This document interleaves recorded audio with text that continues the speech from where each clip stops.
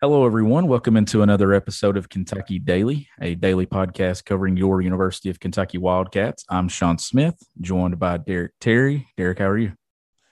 Doing well, Sean. It's good to be back on here.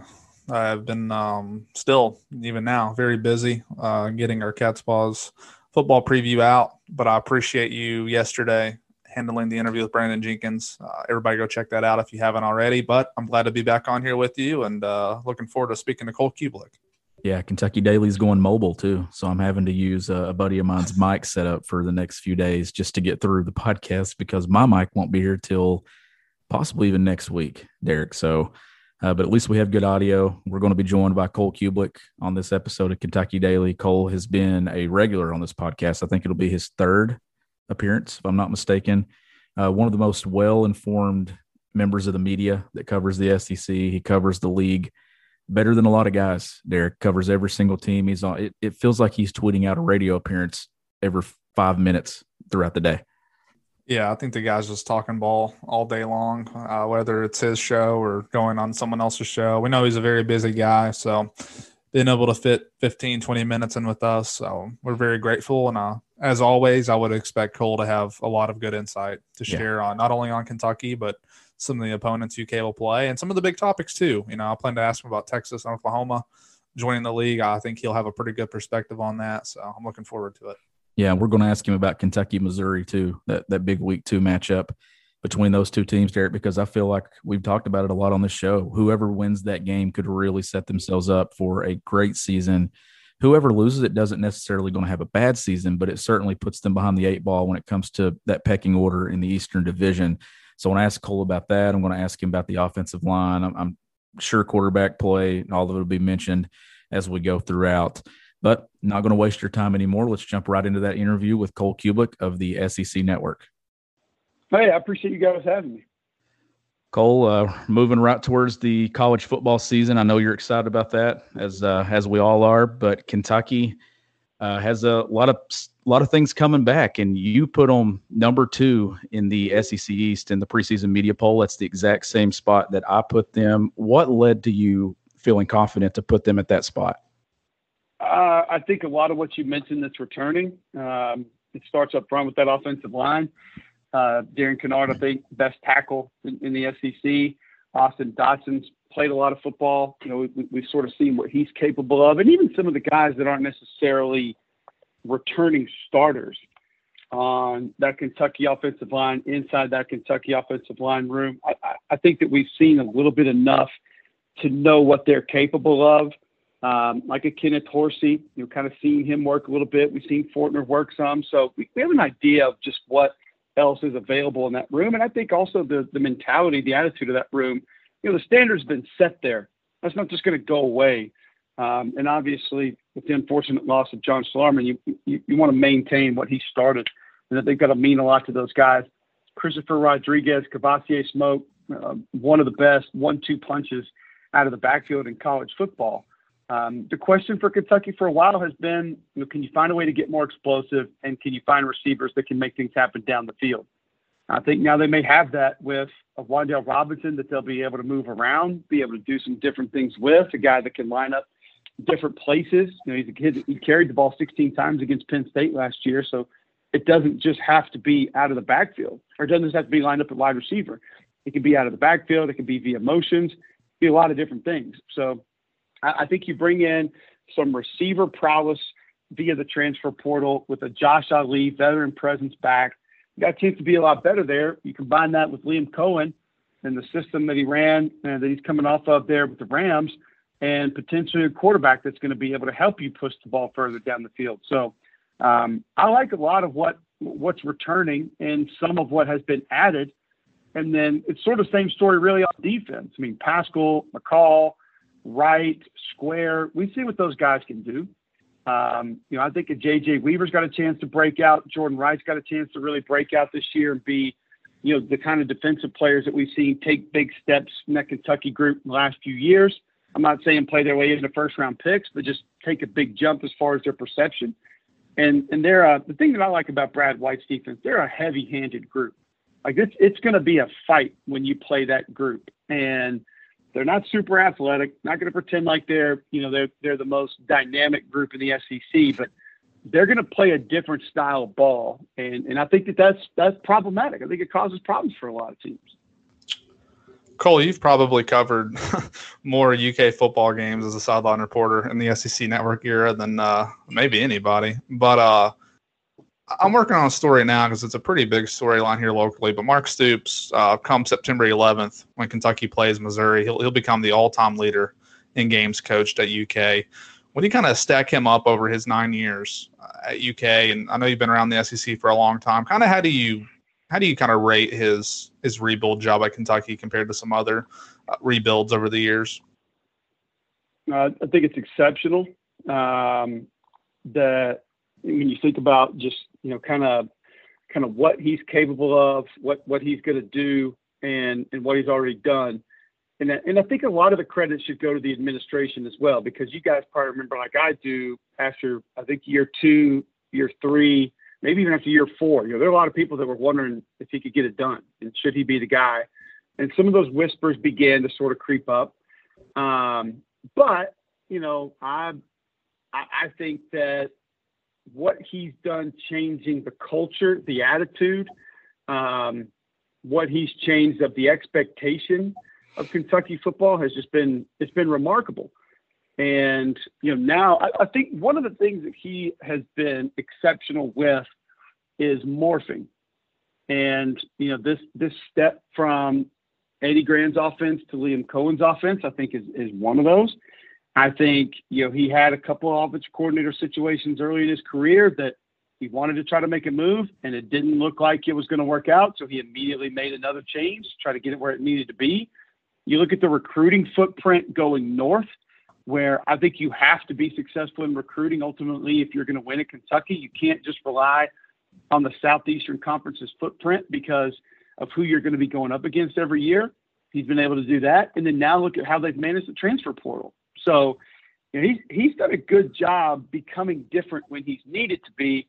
And I think it's allowed him to stay successful and be more successful than a lot of people thought he was going to be. Again, give the administration credit. They gave him time. And then they backed it up with a commitment with the facilities, what they did to Kroger Field, and obviously what they're paying assistants. But it's been remarkable what Coach Stoops has been able to do there in Lexington. Cole, you mentioned that offensive line earlier and all the pieces that they have. Well, they added Dare Rosenthal from LSU earlier this summer. What did you think about the addition of that piece to that group? I think it's a decent add. I think he's a guy that obviously gives you someone who's got some experience that's played a little bit, and someone that knows the SEC speed, knows the physicality, knows how to handle himself, and has a chance to step in and be a starter. Now, does he have the ability? Yeah, sure, but I don't feel like he's a proven commodity as far as what he's done in a uniform. He's got a long way to go with his feet, with his hands, with his pass sets. He's a bit of a backbender at times. He looks like he gets fatigued pretty early, and that's kind of in spot start duty. So I don't view him on the level of a Darian Kennard or an Evan Neal or a Kenyon Green. So I think he's somebody who definitely adds depth and may be able to step in and start and help. Anytime you get bigger bodies in that room or your defensive line room that have played, I think that's a plus because we know those guys are going to go down at some point in time over the season. So it was a nice add. Was it one that really changed my opinion on how I feel about Kentucky's offensive line? No, not really, because I felt pretty good about him from the get-go. It's only a kick, a jump, a block. It's only a serve. It's only a tackle, a run. It's only for the fans. After all, it's only pressure. You got this. Adidas.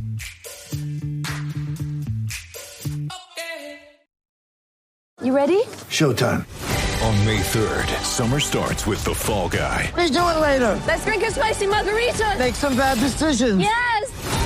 On Audiences are falling in love with the most entertaining film of the year. Fall Guy. Fall Guy? Fall Guy. That's what the poster said. See Ryan Gosling and Emily Blunt in the movie critics say exists to make you happy. Trying to make it out? Nope. Because I don't either. It's not what I'm into right now. What are you into? Talking. Yeah. The Fall Guy. Only in theaters May 3rd. Rated PG-13.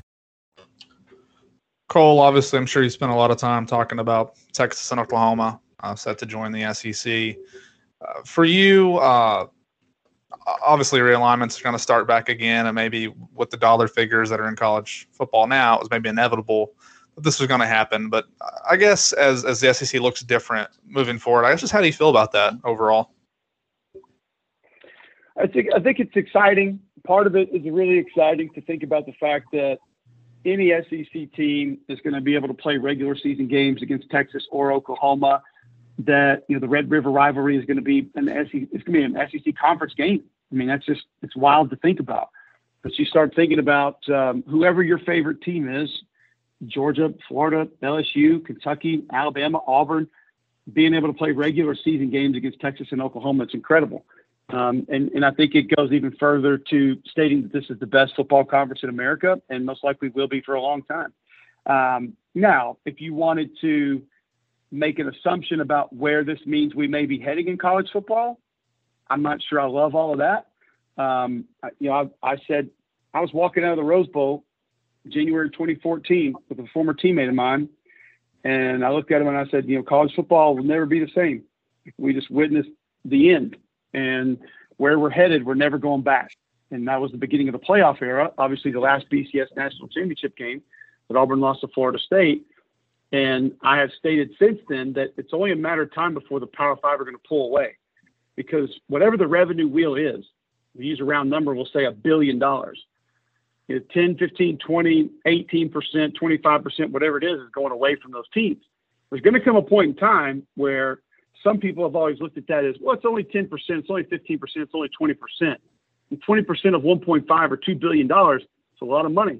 And they're going to look at it as, why are we giving that amount of money away to teams that don't impact our national championship every year?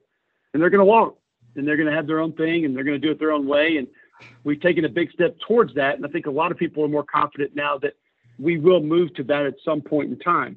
Mark Richt said it best when he was still coaching at Georgia. There's enough money to go around to be able to help the sustainability for some of these other teams. You guys have seen it there in Lexington, whether it's been Toledo or Eastern Michigan or Central Michigan or Eastern Kentucky or Southern Miss. Those teams come play those games. That's pretty much their budget for the year. That puts lights on their practice fields. That builds them a new weight room. Those programs have to have that. So I'm not necessarily sure I love that part of it.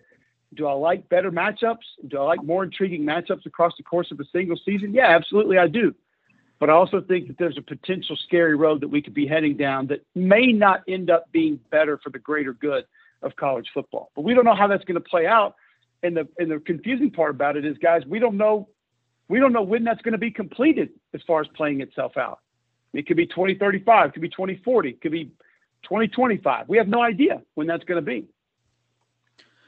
Cole, last thing I have for you here. I know every game in the SEC matters, but that week 2 matchup between Kentucky and Missouri, it could really propel either one of those teams. What are you looking forward to about that one?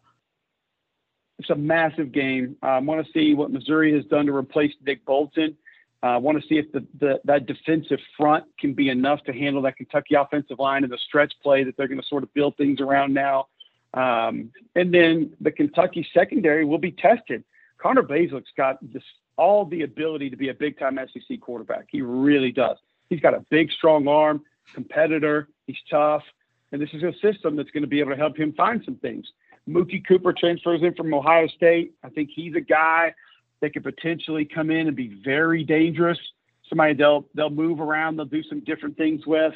And then Tyler Beatty at tailback's just sort of been waiting his turn. It feels like Larry Roundtree's been there for 100 years. And, just getting 200, 250 carries a season. Beatty's a guy that's sort of been waiting to be the guy, and I think he's very capable at running back. I just don't know if they have enough outside. Tosky Dove could be somewhat a bigger physical target on the outside that could potentially help them down the field, but they should be much more comfortable year 2 under Eli's system. And defensively, just want to see what they're going to be able to plug in because Devin Nicholson played some good ball last year.